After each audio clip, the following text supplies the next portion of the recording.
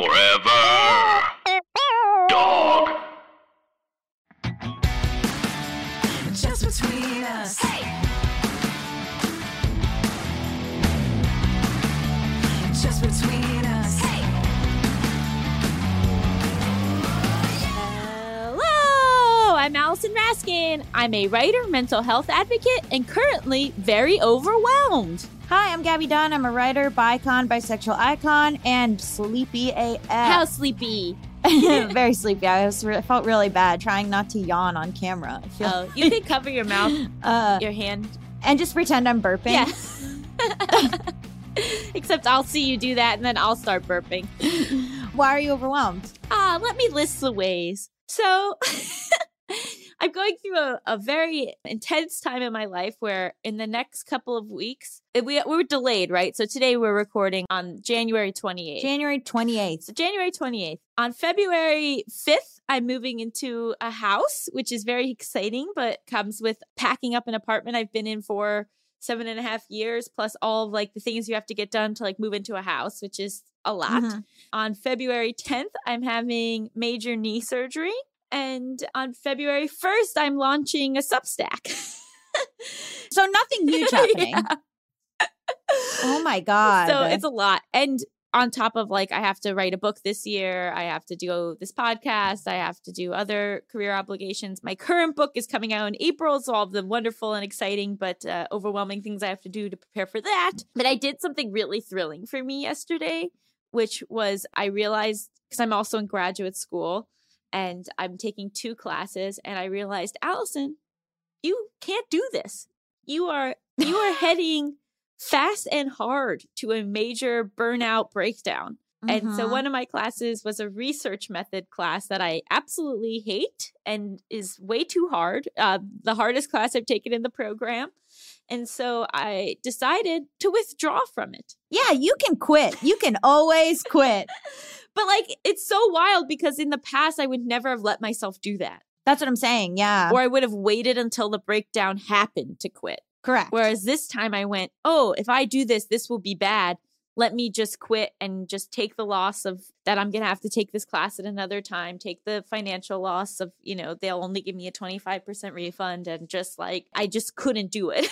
I think that there's something celebrated and people have a lot of pride in overextending themselves and you don't need to. No, I don't want to. I have no interest in that. Yeah. And like people, I think, invent things where they go, well, I have to. I'm so underwater with all the things I have to do. And I'm so stressed and I'm so whatever. But like half of them, you could just learn to be like, no. Yeah. Or I don't need to do it right now, Yeah. It's hard. That's a hard lesson. Totally. Like if I complete this degree, I'm still going to have to take that class at some point. But maybe it will be a better time. Or maybe, who knows if I complete the degree. Like, I just know that like for taking care of myself right now, I couldn't do it. Or I could have done it, but it wouldn't have been worth it. I think that's the big thing. Is like, what is worth it? And when I was just like looking at my life, I was like, the stress that this research class is bringing to me is just categorically not worth it. Yeah. I love that. Good for you. I mean, it sucks. The financial loss sucks. Yeah. But like, if anybody listening has a similar thing, you just got to weigh the pros and cons. And like, if one of the pros is like, I have to, and I'm like, this is how is this going to look to people or something like that, get rid of that. That's not a pro. That's a con, actually. Yeah. My whole relationship with graduate school has been so complicated, because it's important to me, but it's also not my priority. And figuring out what level to allow it into my life has been a learning curve. Mm-hmm. But anyway, this is Just Between Us, a variety show filled with heartfelt advice, ridiculous games, and brutal honesty. This week on the show, we're going to be asking Dolly Josette some tough questions about sexological bodywork. This is a really, really cool interview. We just did it. So I'm excited to get to the interview. Yeah. I feel like I should mention my Substack just look, I'm being more like you, Gabby. I'm self-promoting, even though I'm so uncomfortable. Promote it. So as of the time of this podcast, I will have launched Emotional Support Lady as a Substack. And while I had a Patreon, one of the big differences with the Substack is that now some of the content, the weekly blog in particular, is going to be free for everybody. So you can sign up and you don't even have to pay a monthly subscription just to get access to that weekly blog. And then if you want access to all of the content on the Substack, it's just $5 a month. And with that, you will also get a podcast that I'm doing with JBU's very own Melissa is producing it for me. I'm so excited about this podcast. That will be every other Thursday. And I will also be doing a written advice column. So you can write in your questions to eslsubstack@gmail.com. And I will answer your questions. And also what I think is so cool about the emotional support community is that other people will, kind of like chip in too and give their thoughts and their experiences and share similar stories. And so in addition to like me sharing my content on the Substack, it's also really community focused and that we're all kind of, the support is flowing many ways. So if you're interested, please sign up. I'm embarrassed to have made this announcement. Why? What do you think the point of us like being able to talk directly to the people is? Like, of course, the people that listen to this want to know that. That's information they would like to hear. Okay, thank you. I like that reframe. I appreciate it. Yeah, you're letting them know a thing that they're delighted to know. Okay, thank you. Yeah. And later in today's episode, we'll be talking all about moving. We've all gone through some moves recently and it brings up, a lot of emotions. So what is the moving process like? But first, we have got to answer a listener's question. And you know what that means? Hit it! International question! International question! International question! Sophie! Location unknown. Wow. Location unknown. I would read or watch anything named that. I find that to be a very intriguing phrase. Location unknown. It would be like a travel show where they drop you they blindfold you. Ooh. They bring you to a location and then you got to A, figure out where you are and B, have a good time. It would be more stressful for me to have a good time than to figure out where I am. Because you could just go, hey, to the nearest person if you get off the plane. Where am I? I guess they would have to keep you blindfolded until... We'll workshop this. It's not fully formed yet. Okay, yeah. So Sophie says, hello, Allison and Gabby. Oh my gosh, she says where she's from. All of this was a lie. Oh no, she does. I just didn't put it in the right part of the outline of the episode. Oh my God. Sophie is from Argentina and we really appreciate it. So Sophie says, is it normal to always fall for broken people? Hello, Allison and Gabby. I'm Sophie from Argentina. I find myself always drawn to people who are to a certain extent broken inside. I think it was because I thought they could understand the mess I am. But is this normal? Should I stop myself from doing it? Love, Sophie. I love a short. We've never had a short email in our whole lives.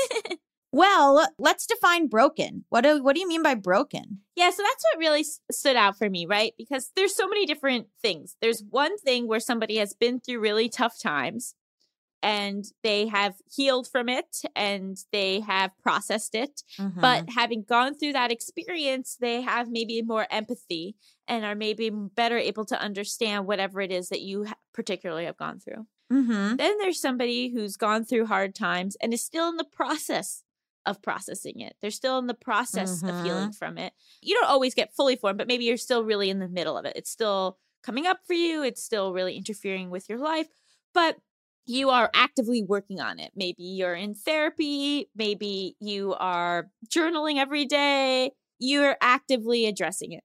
And then there's a third possibility, which is understandable, but that you have gone through really hard times or still going through really hard times and you're not addressing it or you're not properly processing it. And it is coming out in your behavior. It is coming out in your interactions. It is destructive. So those are very different things. Right. And like broken inside, I don't think you mean to say it as a judgment, but you also put it on yourself, Sophie. So you were like, I'm a mess. So it kind of comes down to like, it made me think of what you feel you deserve. Like the way you view yourself and how you might think of yourself as broken or yourself as unworthy or yourself as like, I'm too much. I'm a problem. Nobody would want to be with me if they weren't also, fucked up. Like it kind of comes down to also like, I wanted to note it's how you see yourself and how you are viewing what you can contribute to a relationship, how you are in a relationship, what emotional capacity you have for another person, you know? Well, that's a really interesting question because are you even in a place to date is something that I'm wondering. That's what yeah. Like, are you just kind of trauma bonding with people, or are you feel like you've worked through your stuff and now you're capable of giving what you need to give in order to form a healthy partnership? And I can't answer that question for you, but it is definitely something worth looking at. It's like perks of being a wallflower. We accept the love we think we deserve, which I don't mean to get all 2012 Tumblr on you all, but it's kind of this thing where if you think that that's all you deserve, I really relate to like, oh, I'm a mess, so these are the only people who would like me or accept me, which is defeatist. And then it kind of makes me think you're not interested or you're not trying to address what's going on with you internally. And then also, I've done this a lot where I use dating someone as a Band-Aid. So I'm like, well, I'm a total disaster, but I'll date someone who's also a disaster, and that'll make me feel good. Because sometimes I would date people who were really great when I didn't feel good about myself. And I almost felt like I wanted to be good enough for them. So I was constantly striving for that. And also that they put a mirror up to how bad it mocked me, like how good they were, like put a mirror up to how I could never live up to them. So it was like self-harm in a way. Yeah, and I also wonder sometimes maybe if you're drawn to people who are still in the midst of working things out, you can then focus on their stuff instead of focusing on your own stuff. Oh my God, I have to help this person so much. They're a broken baby bird. Nobody look at me. I would even argue to move away from that language at all, right? Of like this like sense of brokenness. I think it's more that you've been through something, right? That maybe you're traumatized, maybe you're processing trauma, maybe you're dealing with difficult situations, but we're not broken. That's what I think. Yeah. I think even just this question shows that there's a lot of focus on the other person. And I think what maybe we need to do is redirect that focus to you. Redirect it to, have you worked through your stuff in order to be in a place that, you can be in a healthy relationship? Because sometimes you just don't have the bandwidth or the skill set to do it, like if you don't know what, healthy relationship styles are, how to communicate in a healthy way, or how to express what you're going through or what you're processing in a way that someone else can take it in, you just need to build up those skills, build up that stuff. And then you start dating again. And then the other thing is to look at like, how are you interacting with what you interpret as their quote unquote brokenness? Are you interacting with it to fix it? Or are you more drawn to people that have just had similar experiences than you because they understand you? Again, two very different things. I mean, how do you feel about like patterns of dating? Like when, you kind of go, oh man, I keep dating the same type of person, hoping for a different result. I think we're drawn to the familiar, but at a certain point, things don't work out for a reason, And so when I first started dating John after, my fiance left me, there were a lot of similarities between the two of them. But the similarities were things like they both loved baseball. Right. They both loved to play tennis. We had similar interests in arts and movies. The similarities weren't the things that caused my issues in my relationship with my ex-fiance, So like the things that looking back, I realized, oh, he was actually pretty rigid in the way that he lived his life. And he wanted a very specific kind of life that maybe didn't align with the life I wanted. Those things weren't there with John, So what are the things that are repeating in these partners? Is it that like you tend to only date people who also love musical theater? Well, that's wonderful because then you can see a lot of musical theater. Or are you constantly dating people who cause you to get into shouting matches? Like what are the specifics of those similarities that keep coming up? Yeah, I mean, it's unfortunate because I noticed a pattern of dating people who were not as far along in their career as I was, or didn't have as much ambition or direction as I did. And then I would constantly be trying to help them and put my career on the back burner so I could help them advance their career. And I realized like, even if I was drawn to those people and I liked them, people say, oh, you can't help who you fall in love with. You can't help. But like, you can help where you direct your energy, at least for me. So I was like, okay, I'm drawn to this person, but I know enough to not sleep with them. I know enough now to regulate, how often we see each other so it doesn't become romantic. Like I took conscious steps to like go away from that, dating that type of person because it just wasn't working for me. And every single time it would cause resentment. It was like clockwork. Yeah. So at a certain point I was like, I got to take responsibility for choosing these people. Yeah. It's a lot of work. It's mindful dating, right? It's like being very mindful of every step of the process, both in. Obviously, it's not romantic, to be like, oh, well, because people think, oh, I'm just going to like get drawn to this person and they're my soulmate. And it's like, nah, we don't do that here on JBU. We create our soulmates. We don't meet our soulmates is our thesis statement. Yes. Put it on a mug. Hopefully that was helpful. If you want to submit your international question, send it to justbetweenuspod@gmail.com. That's justbetweenuspod@gmail.com. Up next, we've got an exciting interview with our highly esteemed guest, Dolly Josette. Stay tuned.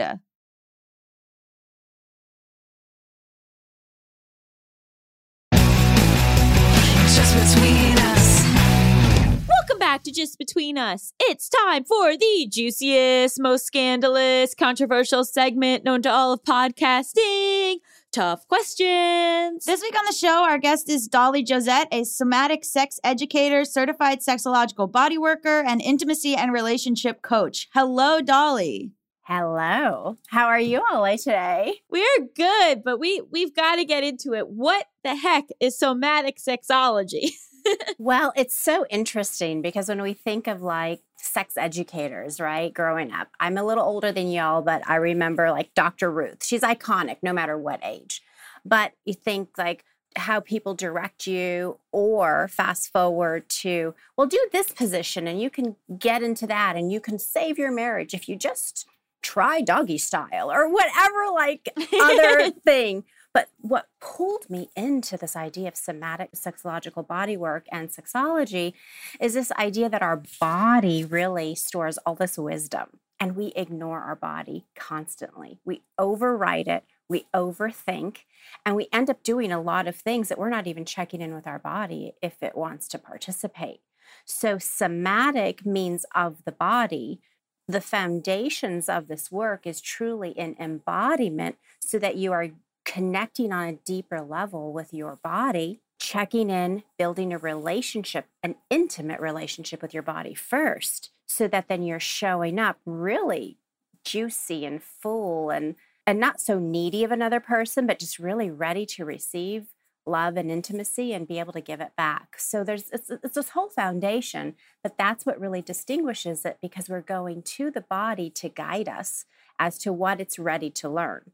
And eventually you get to the positions, but So how is this different in terms of training and background from, let's say, a licensed therapist who is also specializes in sex therapy? Well, we study, like I said, the foundations of embodiment. Joseph Kramer created this idea of even claiming the term of sexological bodywork.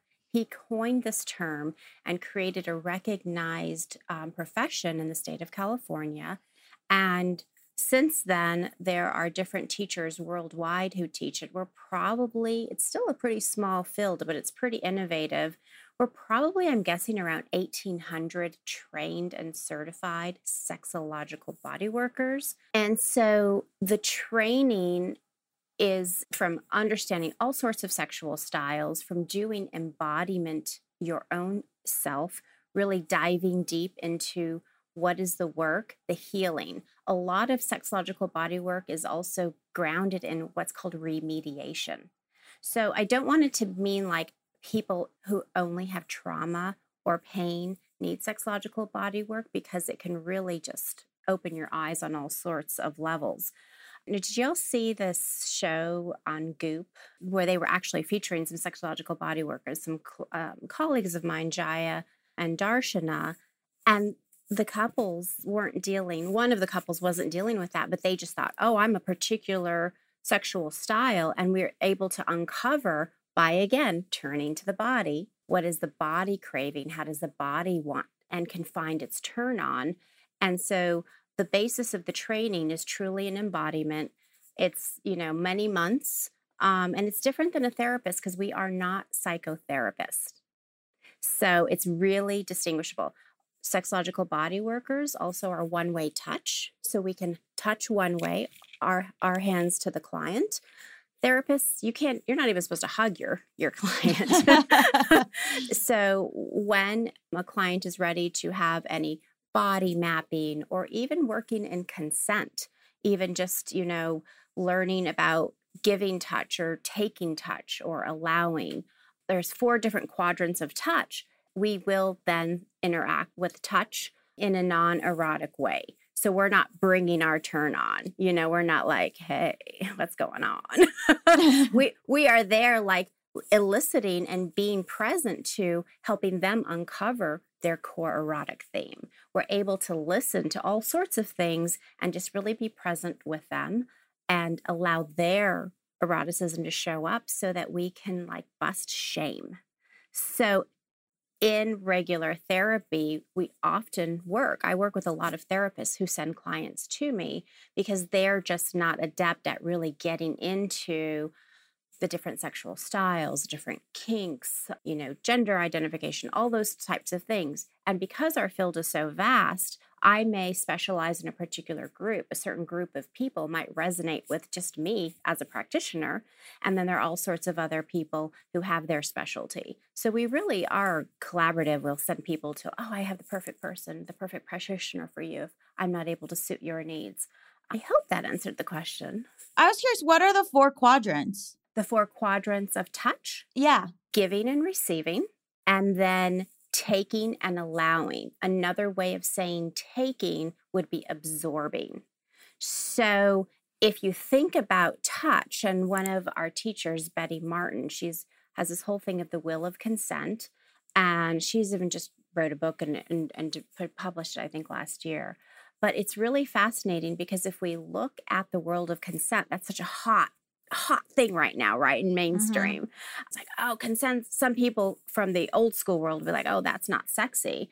But there's so many ways that you can be sexy with consent so that we're not overriding the body and just putting what we want on somebody else. So if you think about no consent, a taking touch, I lived in New York City for almost 10 years. I'm in my 20s. It's like somebody grabbing your ass on the train. That's for their pleasure.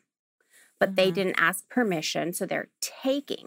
So when we think about that, then it's like this word of taking can maybe develop a bad rap. But when it's within consent, when I can first teach, a lot of my clients have a really hard time even receiving. So once we master the receiving, then it's like moving into taking. So like, I could give my hand a giving touch and it's receiving, or I can take my hand and I'm now going to take and feel and like move this pleasure, and I'm going to just take what's mine within consent. So it can be really sexy when I can teach couples this aspect. Oh my goodness. Cock worship, vulva love, all that kind of stuff just goes to the next level because you're not just like, let me just do this just to get it over with.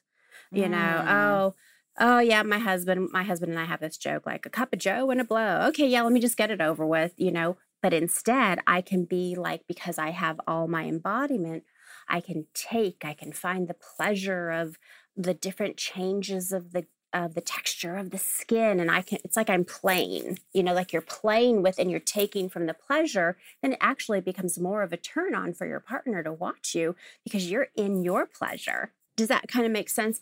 Sometimes it's a harder thing to get conceptually. It has to be a felt experience. And this brings us back to what distinguishes the work of somatic sexology, because you go through things in an interactive, like, let's check this out. What did you notice in your body? Because you have to there's like a little difference that you feel the difference in your body. Like, oh yeah, I felt it. Like riding a bike. We could talk about balance, till we're blue in the face. But until you get on that bike and fall a couple of times and then you get it, you feel it. Like you could think about it. Do y'all ride bikes? Yeah. Yeah. So, like you can just think about it and you can kind of feel that aspect of balance in your body. So it's a memory that your body has. So we are going in and like looking at what are the habits people have and what do they want to like be free of and what do they want to bring in their life. I can't give to somebody what I want. I have to guide and be the practitioner and be there for what they want. And so I'm guiding them in this way to create these new neural pathways so it has body memory and to unwind that shame or habits that don't serve them so that we can create more spaciousness for more pleasure potential. I love that so much. I think this is so fascinating and makes so much sense. And I think you really did earlier touched on an interesting thing about more traditional therapy where there is a lot of like ethical consideration about touch and, debate on whether or not touch is ever appropriate, if it is helpful or harmful. And I guess I'm wondering with you, often probably working with people who have trauma, how do you make sure that the touch that you are providing is healing and not harmful? Well, it could be many sessions before I even bring my touch to them. I always am teaching them how to self-regulate and how to anchor their own body.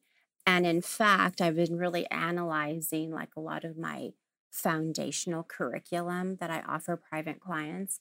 And I made some videos last year.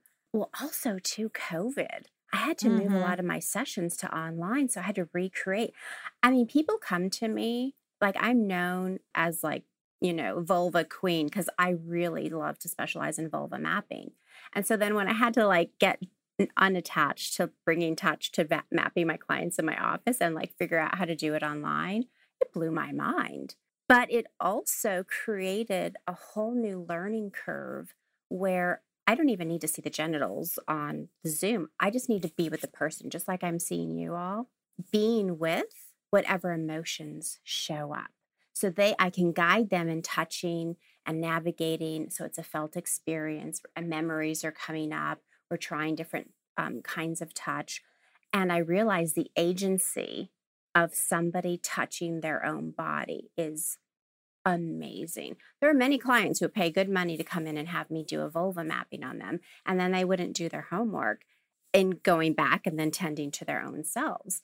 And so what I'm really loving, if we have to say there's a silver lining about all the COVID stuff, is it really taught me the importance of putting agency at the front and center. But even when I did do in person, and I'm doing more now, the in-person sessions, it's always finding their breath, finding their body. And I do what's called a body anchor meditation. And I just released it actually as a free video. It's a 20-minute free video. Because if I never see anybody, like if I can make some small contribution to society, if everybody could just do 20 minutes of body anchor and learn some tools of embodiment, then I feel like I'm a better human and I felt good about that. So I just released it last week and people are really having some good feedback. And as basic as we would assume it is, breath, finding a safe space to touch your body, closing your eyes. You also have to remember there are some people that closing their eyes might be freaking frightening. They're having some trauma response in their body that it doesn't feel good. It just sounds like a lot of grounding exercises. And also, I think people are not checked in with their bodies, even like, am I hungry? Am I tired? Are my shoulders tight? How am I sitting? Like, I think it's very tempting to sort of disassociate from one's physical form. It's so true. It's so true. One of my private clients, it was so interesting. She's worked as a sex worker in the porn industry for many years in her early 20s. And now she's coming to me to work through and to reclaim because she just feels numbed out. Mm-hmm. And it was interesting because she did her homework. We were doing the body anchor meditation. I guided her privately to see what was going on for her. And then she shared with me, I notice that even when I go to touch myself, I have resistance. My body's coming back. I just kind of want to check out. So doing like your own homework and starting to notice, I call that you're starting to build somatic awareness. Oh, that happened when I just went to go put my hand on my chest or on my belly. So it's like, oh my God, thank God you're sharing this with me because of the trauma that is in your body. Now that you're letting me know this, we can do another step back. Like, hey, body, just want to hang out with you. Just want to love on you. You know, I'm really loving that you gave me some signs, like pulling away, like you didn't even want my own hands on me. Like you're talking to your body like it's another person. Mm-hmm. And this is where you layer in the consent and just being able to start showing up for your body, particularly in a traumatic experience like that you're not asking anything of it. Our bodies get done to so much, you know, even by ourselves. We're just like, oh yeah, do this, do that. And it's just like, hey, what feels good to you? Yeah. So she's in a process of really nurturing and building a relationship with her own self that she's like, oh, I can just show up and be, okay, maybe I don't want touch, but maybe I'm put a blanket on me, just bring some warmth. So there's some pre-steps to her even doing what I would consider a basic body anchor meditation. So we never know, but building that awareness and dialoguing with your body, oh my God, so key. I've got to ask though, what is vulva mapping? Well, vulva mapping, it's like I'm the tour guide. So it's like I'm guiding you point by point to all of your anatomy. I have a real in-depth online course that's like a 4-hour course. You do it over 5 days or 5 weeks, and you can guide it. I'm on video telling you I'm not naked. I have my vulva cushion pillow, which I forgot to bring for this, but I'm guiding you point by point just to feel. The very first time you do an experience, I don't want to mirror there.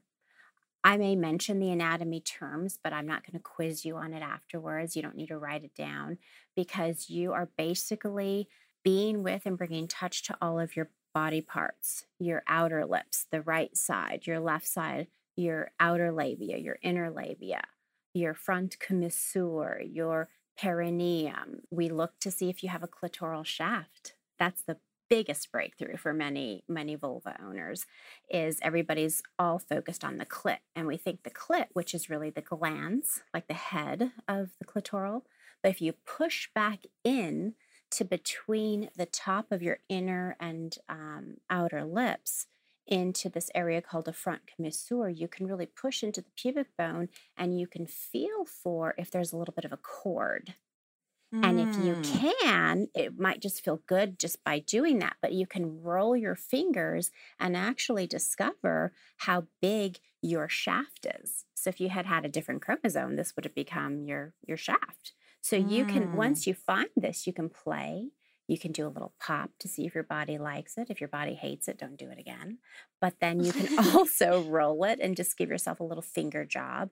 And it is literally like the biggest breakthrough in every vulva mapping is that clitoral shaft. But we discover areas, the vestibule, playing right on the outside of the introitus, which is a vaginal opening.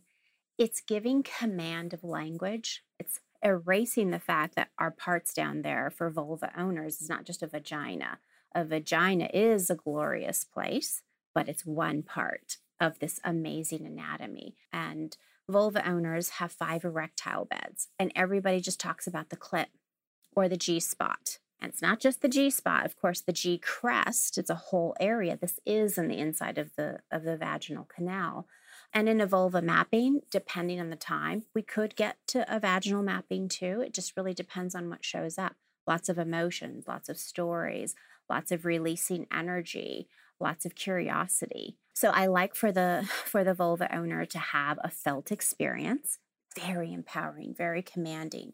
There could be laughing, there could be tears, there could be all kinds of stuff. There could be some arousal, some turn on. And then the next kind of a mapping, if you were to do homework, is then you're taking a mirror. Then you're listening to me guiding you. Okay, this is what that is. Can you find that? So you're like going on a little treasure hunt. And you're really looking at your anatomy because oftentimes vulva owners only look down there if something's is wrong. I mean, in my generation, yeah, I don't know what's going on with the 20s and 30s now, but I'm hearing that mostly still. Mm-hmm. And the curiosity and this idea that my mission this year is like being your own pleasure muse. So what does being your own pleasure muse mean? It means having the agency and taking these steps to learn your body, getting out the mirrors and looking at yourself when you're in a non-aroused state compared to an aroused state, so that you're not shortchanging yourself when you're having your own like erotic experiences or your own partnered experiences. You're like, yeah, she's not quite ready yet, or they're not quite ready yet, whatever the pronouns might be of your genitals, so that you can be a little bit more in command of what you're ready for.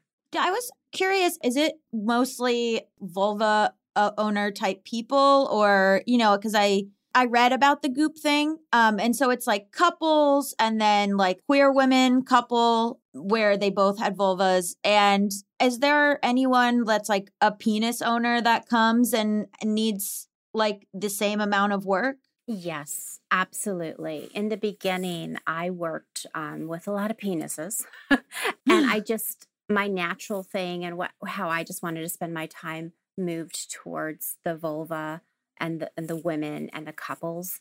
I'm in a 14-year long-term marriage. It's my second marriage, so I'm really committed to saving couples.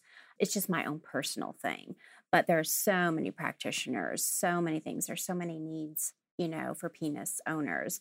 Things that I personally encountered: men who were really addicted to porn, and they were preferring porn to being with a person.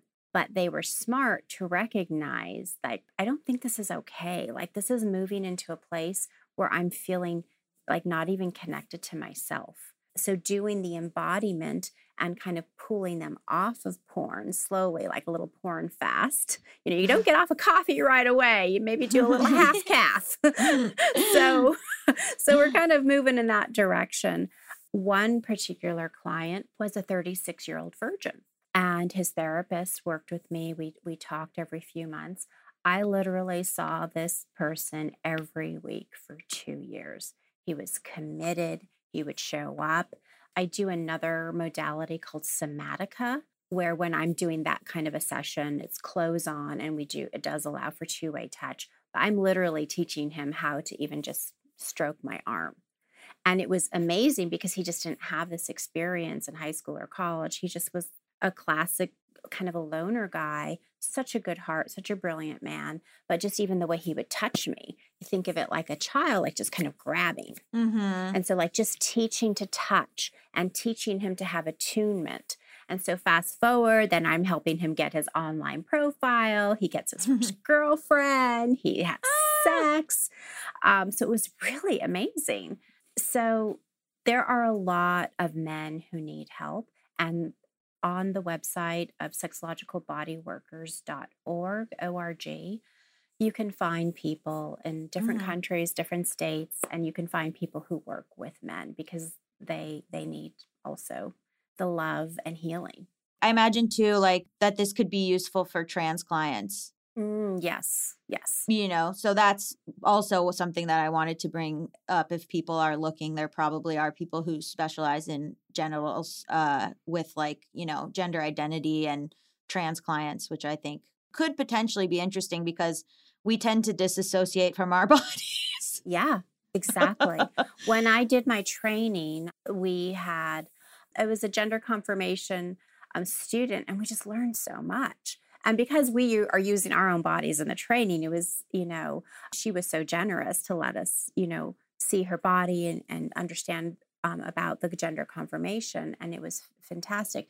There are definitely colleagues, I'm thinking of one right now in Massachusetts, who is going through the confirmation now. So what's beautiful about Sexological Body Workers is there's a lot of diversity within the practitioners. Heteronormative couples tend to gravitate towards me. And sometimes heteronormative can be used as a pejorative. Oh, they're so heteronormative. Because it's like, oh, same old, same old. Listen, there's nothing normal about necessarily coming and talking about sex and how you want to get off or get turned on. Like that's a little risque, and people are getting nervous about it. But I and my other colleagues try and make it as safe and comfortable as possible. But my colleagues, we have different specialties. I mean, Joseph Kramer, who created this, I started to talk about that earlier. He created Sexological Bodywork as a response to the AIDS epidemic, because he was a gay man and they were having all these like body electric, really cool, all the stuff going on these, but he created Body Electric, which then moved into Sexological Bodywork, created curriculum around it so that people could learn and have one-way touch, really facilitate climax, and not like we have sexual needs of feeling in our body and releasing and moving this energy, but it didn't have to be attached to penetration. Oh, that's fascinating.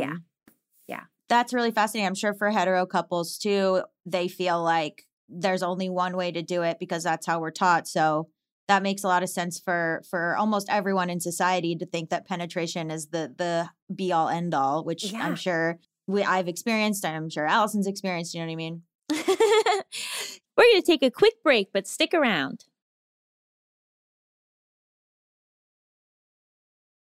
Just between us. And we're back. Yeah, so how much does the practice differ when you're working with an individual versus working with a couple? Couples are hard. It's so hard, because when I work with couples, working with them collectively is important, but then also being able to have some private sessions with them, because there might be some things that they're even ashamed to tell their partner about what they want or what their desire. And I keep our shared conversations confidential. So I'm trying to creatively figure out a way to bridge. Oh my gosh. And because the work is, we want to normalize people's kinks and desires. This one guy, it was another therapist man that was sent to me, worked with him for many months.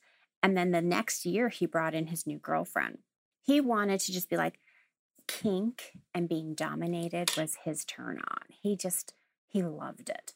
And so how to bridge, like talking with her about it, they were so uber polite with each other. And I finally had to say, I was like, she doesn't want to tell him what she wants, but then we would do these conversations of like intimacy building, and I would whisper things in his ear to say to her, because I kind of knew some stuff that she liked. And really and truly, she just wanted to be called a dirty slut. And he's like, oh no, two bottoms.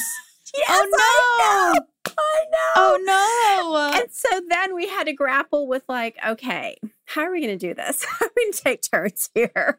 Yeah. But at the same time, she was like presenting as this like really good girl, like sweet and innocent. And really, she just wanted to be told that she was just like, a dirty slut.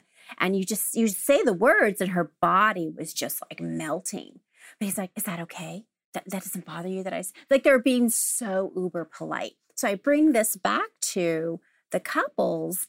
We have these thoughts, we have these desires, but we sometimes make judgments about what our fantasies are, and we don't know how to deal with them. And so when I can work with somebody and like really pull out what is the core erotic theme, great book to really look at that if anybody just wants to explore it on their own, is The Erotic Mind by Jack Morin. And he really gets into how we find these core erotic themes and we grab onto them since we're little, and we kind of replay them throughout our life.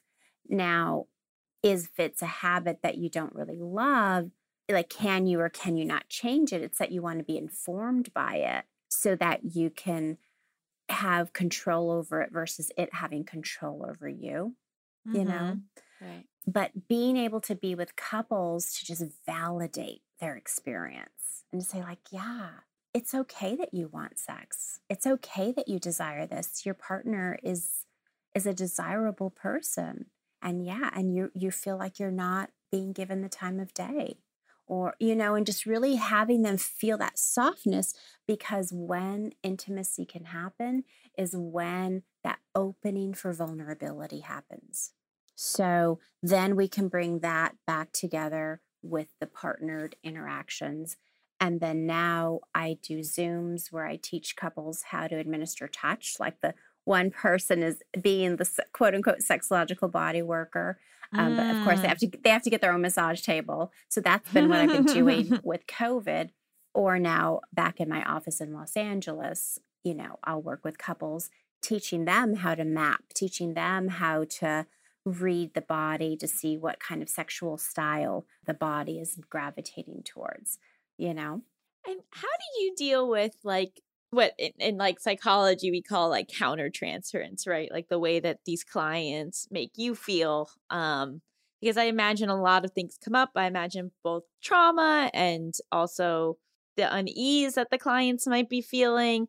How do you self-care to be able to continue to do this kind of profession? This was, I think, part of the reason that I personally stopped working with single guys. So if I have to be really completely blunt, it became a lot for me to hold that energy as a container that would really actually serve them. Because I felt like, whoa, it's really heavy for me personally. And so if somebody is sent to me from a therapist and I have the therapist that we can work on things a little bit back and forth, that I'm not like, and also, of course, we have our professional organizations where we can, move things, say, this is what's going on. I'm noticing this. I think this person is developing this attraction or what have you. But even sometimes I'll work with couples and women will say, oh, well, if my husband just had, somebody like you, Dolly, then the world, everything would be solved. So then even like a woman can project like she wants to be like me. And so it's like, well, what about that? What aspect do we want to develop in you? And or what about you is already so amazing that, so I try and bring it back to what about them that they can pull out so that they're not projecting that they have to be just like me. It sounds like you had to sort of find the right population for you and also, consult with your colleagues, which I think is really always very important. Yeah. The other thing that I did is I minimized the amount of private clients that I see because I literally think about their lives. I'll read something. They become an extension of my family. Yeah. And I love and I care for them so much that I had to reduce the amount of private clients so that I could really, really look after them a little bit better. And so then even after we're done with the Zoom session, I'll write it's my personal style. I like to recap. I like to show them like, this is what we worked on. This is something that you said that really stood out, because I don't want them necessarily taking notes in the session. I want them to really be present, because then we can have more breakthroughs. So I just try, and it's just my personal style. Everybody does it different. I have a question about the legality, because I noticed that it's legal in California and then it's largely illegal. What's that about? It's a gray area.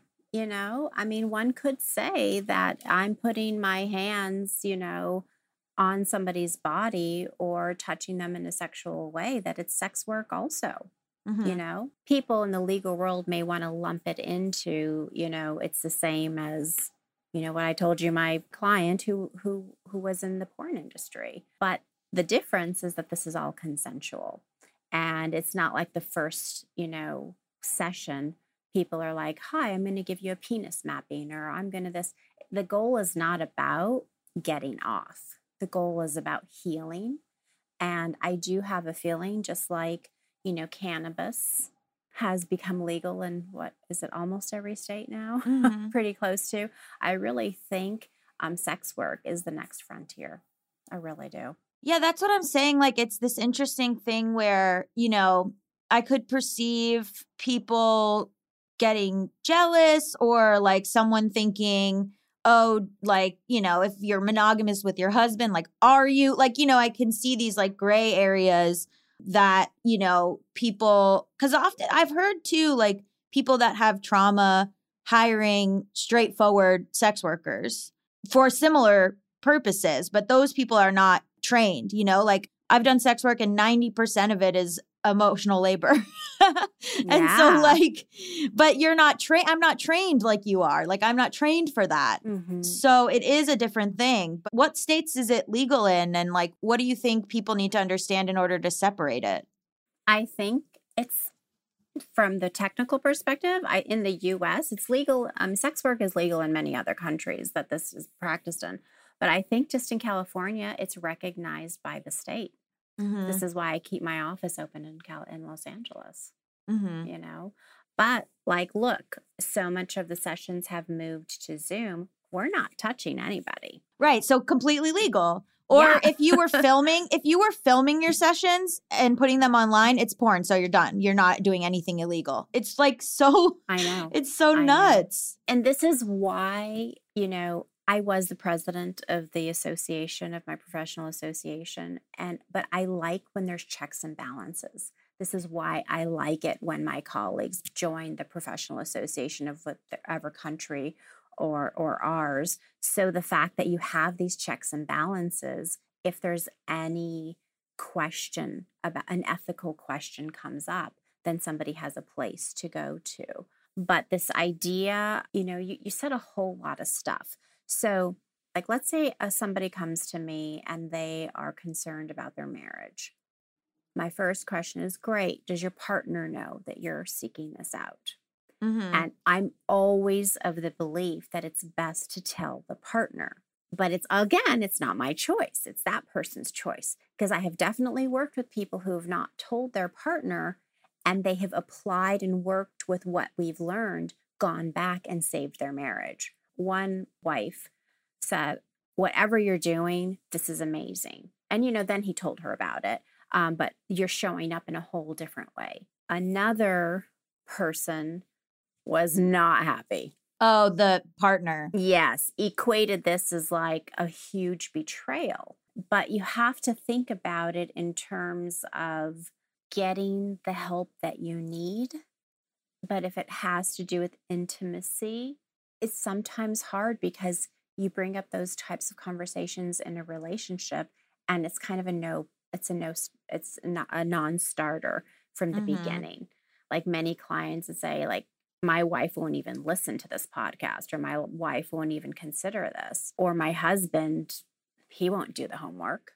I have this amazing couple. Like, I love them. And my gosh, the husband, not interested in doing the homework. And so she's feeling a little lost. And so then she brings that to me. So then it's like, how can I then teach you to really just be present and self-soothe and self-love and create this intimacy, until at which time she ever tells me, can part of this healing be empowerment? Yes, because you're giving agency and voice to then she can decide if she wants to stay in this relationship or not. So even though we're talking about intimacy, when it boils down to it, it's consent. Number one, my hands are not on you.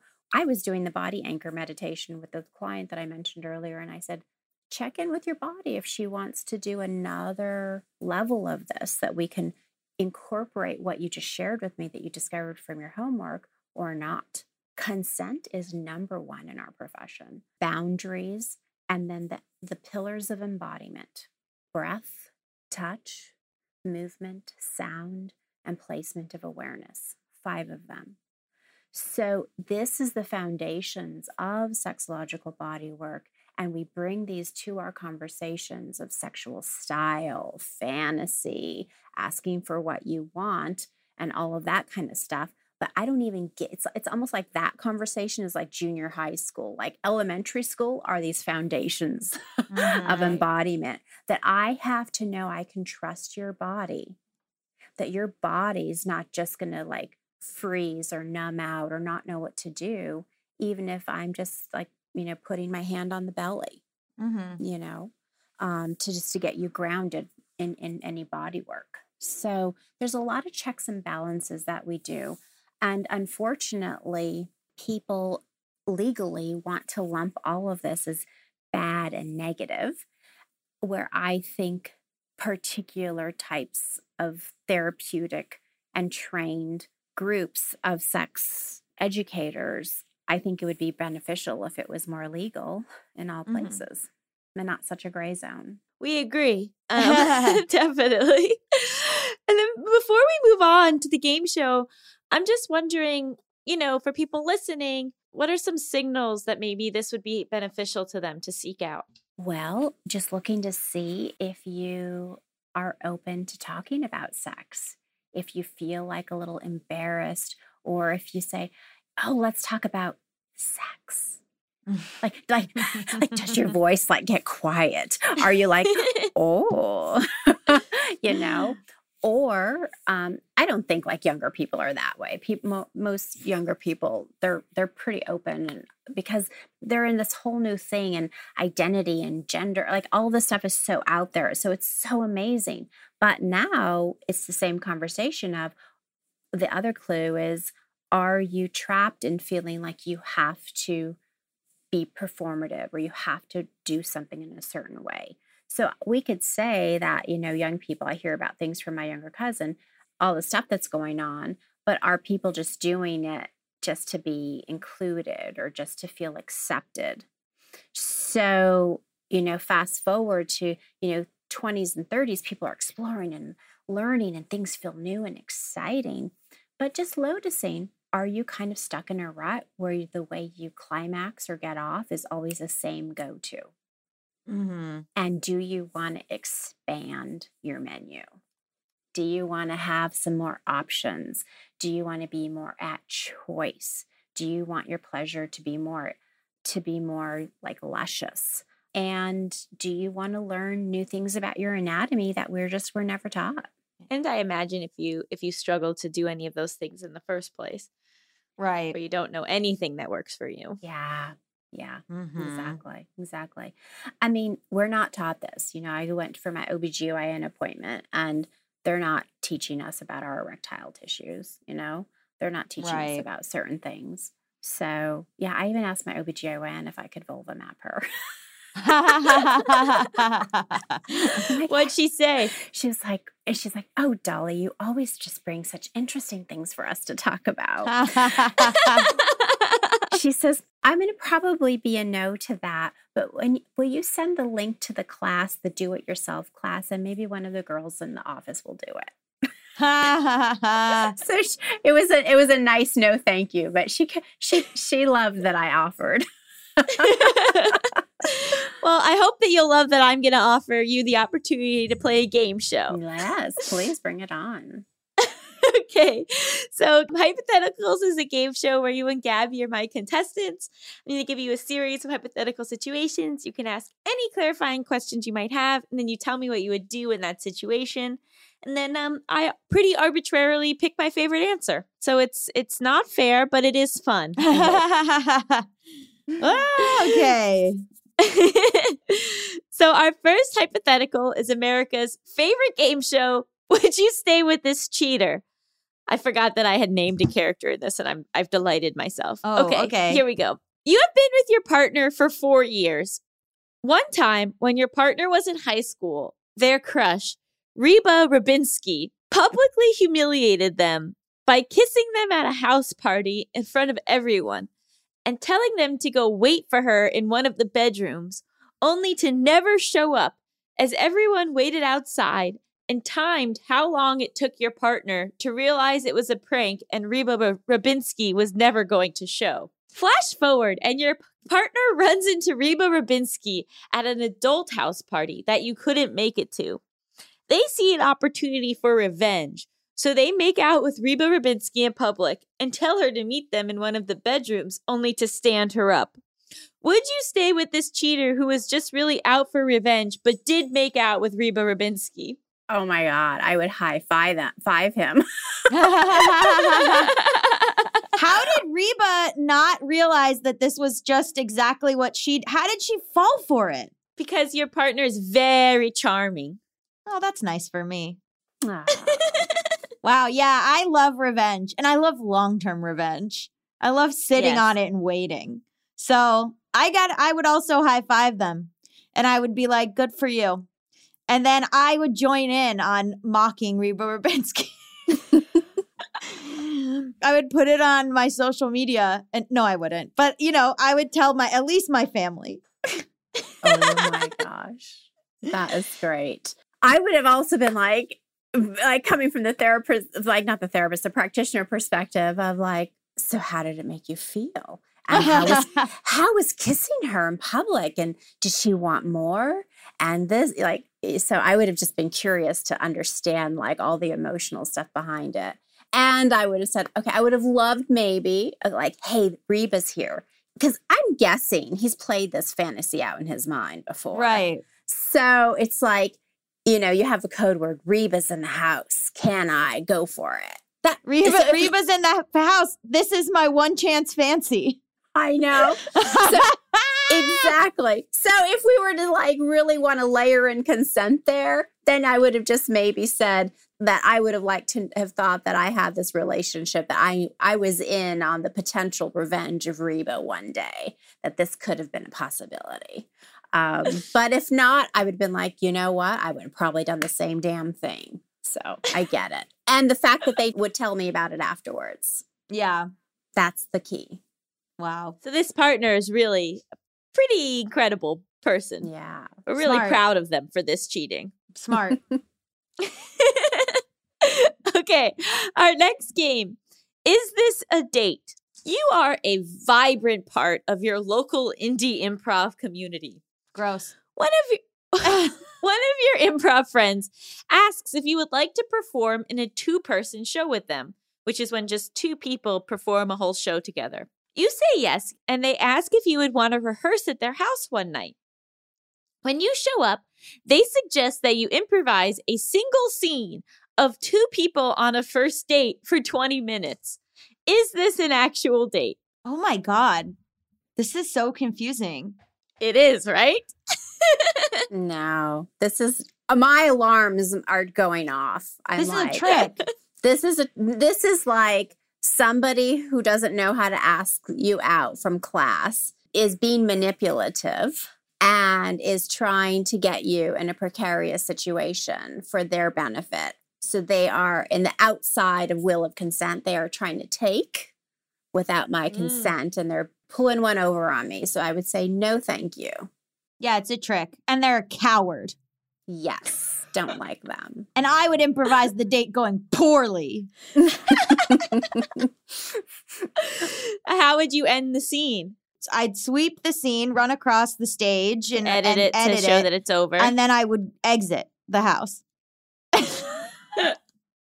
Wait, this is actually happening in the practice, not like in class on the stage, right? No, This it's is happening that in practice. rehearsal. It's happening at their house. At the house by themselves. Yeah. Yeah. I would say, okay, that doesn't feel like the right kind of practice or kind of scene preparation. So let's come up with something else. And I would probably give a second chance. Let's come up with something else. And they said, okay, let's improvise that we've been married for 20 years.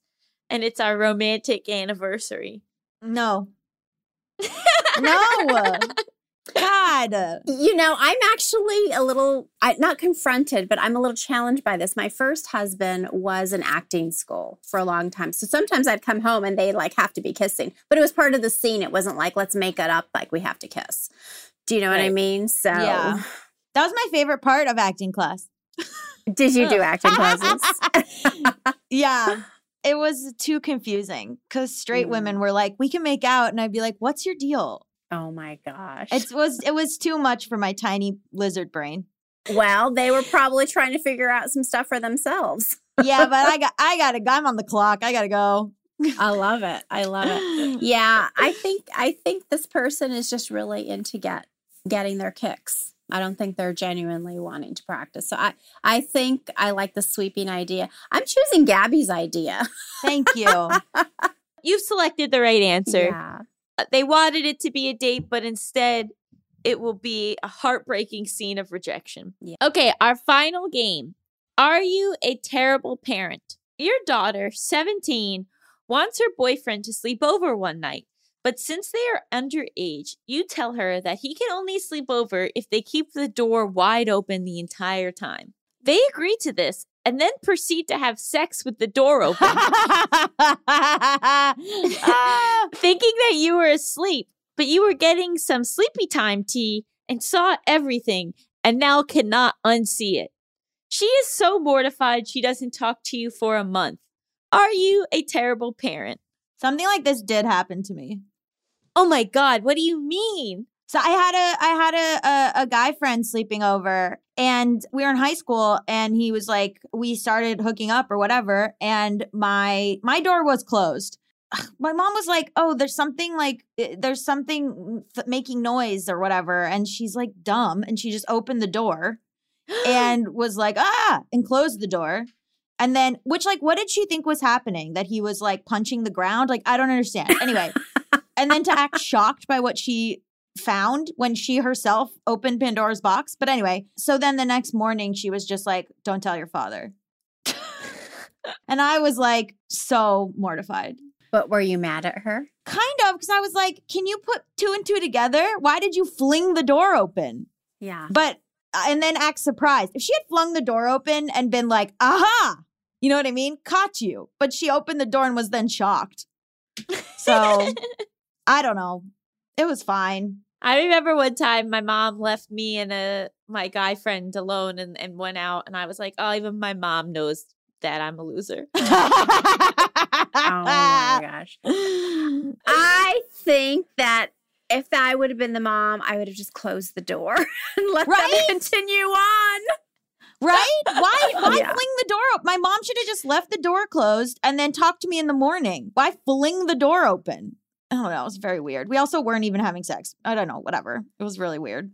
Oh. But in the hypothetical, are you a terrible parent? Wait, so the hypothetical, do the teenagers know that she sees them in that moment, or they find out about it the next day? Because you walk by with your sleepy time tea and you gasp and drop the tea. Ooh, that's rough. So it's a whole thing. Well, bold of them to just be like, oh, the door's open. We'll just fuck anyway. Like, very bold. I feel like I've raised a really bold, confident woman. I kind of would have high-fived myself, and then I would have been pissed I broke my tea. Yeah, honestly, I think the answer is just closing the door. Yeah. And being like, look, you know what? You bested me, teen daughter. Your door can be closed. I'm traumatized. You win this round. She followed the rules, right? She did. Yeah. She followed the rules. Yeah, she wins this Exactly. round, honestly. Yeah. That's my bad. Fool me once.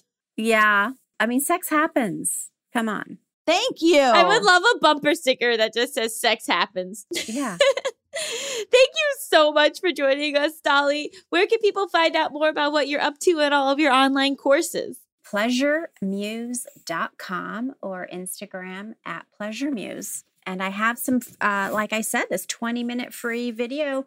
You can get a sense of how does embodiment feel on you. So you get a sample of just my style, and you never have to do anything. You just do this 20 minutes and take this time for yourself. And I have some other cool videos, vulva hugging, embodiment 101, the secret sauce, the vulva mapping. That's a really long course. And then this other really quickie, that is Vulva Hug, Sexual Awakening. So it's like Vulva Hugging 2.0.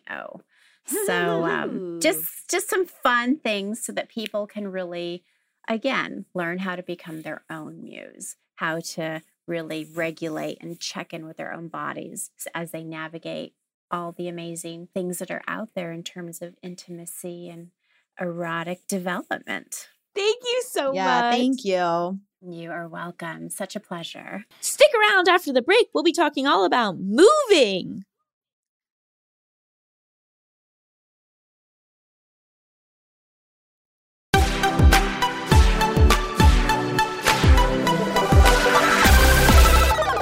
Welcome back to Just Between Us. It's time for topics. XXXXXXX, baby. Baby.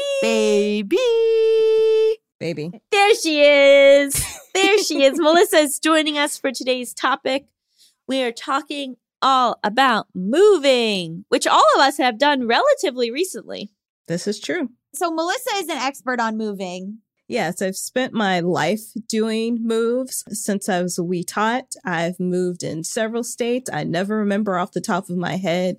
Also, cities within the same state. So as a kid, I never lived anywhere more than 2 years. And I think the shortest time I ever lived anywhere was like 9 months. Wow. So Because of your parents' careers? yeah, it was just what my life was. So it didn't make me feel like weird or anything. It's just like, it's time to move every couple years. So it was cool. I got to meet a lot of different types of people and go to a lot of different places, and I enjoyed it. So do you have are you like an expert mover? Like if you had to pick up tomorrow, you would know exactly what to do? Well, because when I was moving as a child, they were like corporate moves for jobs. So we didn't have to touch anything. Someone would just come in and take care of everything. That's amazing. Every single thing. And they would like take pictures. And this was before things were digital. So they'd take pictures and then like set things up in the same way when we got to a new place. Yeah. Wow. Whoa, that's so weird. That's trippy. Yeah. And I thought that's just how people moved. I didn't know that. Like, That is trippy. It's just like they transplanted your living room to another house. I would be Yep. so freaked out. yep. Shout out to North American movers or whatever. Allison's moving. Yeah, I started packing last night. I've realized that I hate the part of packing where I have to decide what to keep and what to throw out and where and how to pack it. But like for the parts of packing that are easy, like, oh, these books just go into this box, that's kind of soothing in that it's just like this, you know, you're just like using your hands, but not using your brain that much. I hate the part where I have to use my brain. You don't realize how much stuff you've accumulated. So Mhm. like you'll find like a spray bottle and you're like, do I want this? Or like, am I going to move this ketchup? Or like what? You don't realize, like, you think like, oh, it's a room, it's just some furniture, but then you're like packing up pieces of paper and like, you know, like little like parts of cameras or what, I don't know. It's like there's so much stuff you don't realize, like, okay, where am I'm gonna put a box of all of my like junk drawer stuff and like a head pillow for an airplane and like a weird sculpture of hands. Like, what do I do with this? I found some Yeah. wild stuff last night, including a handwritten wedding guest list for the wedding that never happened. Whoa. Did you burn it? I threw it out. It was kind of wild. I Oh found my all God. this like stuff from my ex. I found this huge camping backpack in the back of a closet that he had clearly forgotten to take with him. Your camping backpack now? The trash's camping backpack now. Oh. I literally went, oh my God, I mean, I have not spoken to this person in over a year. Yeah, Where I was don't. literally like, oh my God, do I have to like tell him that I found this? And I was like, no way. And then I just No. threw it out. How do you even know how to throw things away? Like Mal and I, our like umbrella broke outside, our big umbrella. And it's like, do you just put a whole umbrella in the trash? How do you throw away a trash can? I don't know. How do I throw away big stuff? I also don't know where to properly donate things to, what places would want what stuff, like, and the stress of that on top of moving is also a lot. Yeah, it's a mess. I moved in September and I still have like 6 bags of things that I need to donate that are just sitting in my kitchen that I still haven't got donated yet. And then also my kitchen sat still packed for about 3 months, I believe. And then I was just like, I don't have time to go through all this. And so I just hired a TaskRabbit to come and they did it and took it off my plate. And it made the biggest peace of mind that I've ever had. I Wow. love Yeah. that. Well, that's the thing. It's so expensive. Like Mal and I, you know, we're like, okay, we got the cabin and then it's so expensive to furnish it. Mm-hmm. It's like, oh, we can't just live here where it's empty. You have to buy a bed. You have to buy Yeah. a mattress. You have to buy a lot of it. We've done secondhand. Like we went, you know, and got like thrifting, like secondhand furniture and secondhand like lamps and stuff, which have been really cool because there's a lot of antiques up where we are. So we've like been trying to get antique stuff, which is fun. But and less expensive than like, you know, a huge thing from IKEA or whatever, and probably more sustainable. But it's like then, you know, getting it to the house, strapping it to the car, like building it. Oh my God. Mal and I putting together a futon together and we didn't kill each other. I mean, that's an accomplishment. Yeah. Because especially moving, you're going to, with a partner, you start fighting. Well, right. So we're merging 2 households at the same time, which is a lot. Yeah. But I had to really talk with my therapist about the fact that, like, for me, you know, my home is very much my safe space. It's very much the environment that I control. It's where my OCD pops up its head way more than anywhere else. And historically, when I've moved, I have, like, that day, everything is unpacked and ready to go. Or like within a day or two, everything is good to go. And I have to recognize that, like, because like we have to like build out some storage at the new house, and because I'm merging John's stuff with my stuff, and I'm going to have knee surgery just a few days after the move, I have to like be okay with the fact that it will not all be done right away. Because I've never done that before. I've never not unpacked and moved in immediately. And so I've literally been like having talks with my brain to prepare it for the fact that it's going to be incredibly disappointed. Yeah. Where I've had to be like, it won't be unpacked. This parts, maybe we can prioritize unpacking. These parts, we cannot unpack. And that's going to be okay. Yeah, and it's going to take time for it to look how you want it to look. It's going to take time to put the artwork up. It's going to take time to find out, you know, what we want. I mean, waiting for a new couch to get delivered was a whole thing. Yeah. And then we didn't have a couch for like a month. So we're just like sitting on the floor. And I was like, I hate this house. I hate it. And then, you know, it takes time to be lived in. I'm still waiting on my kitchen table to get here. It just keeps getting pushed because of like COVID stuff. So I still don't feel like I'm moved in yet, even though I've been here since September. How do you make a house a home, baby? Does that like unnerve you? Do you feel like unsettled in your house because it doesn't feel fully moved in yet? A little bit. Like I'll walk into my kitchen, and I think that's part of the reason I haven't even got rid of the donation stuff, because that's where the table stuff will go. Like that's where my table will go. And I'm like, what's the point? It can sit here because there's no table here. Yeah. And then when the table gets here, you'll feel complete spiritually. Yes.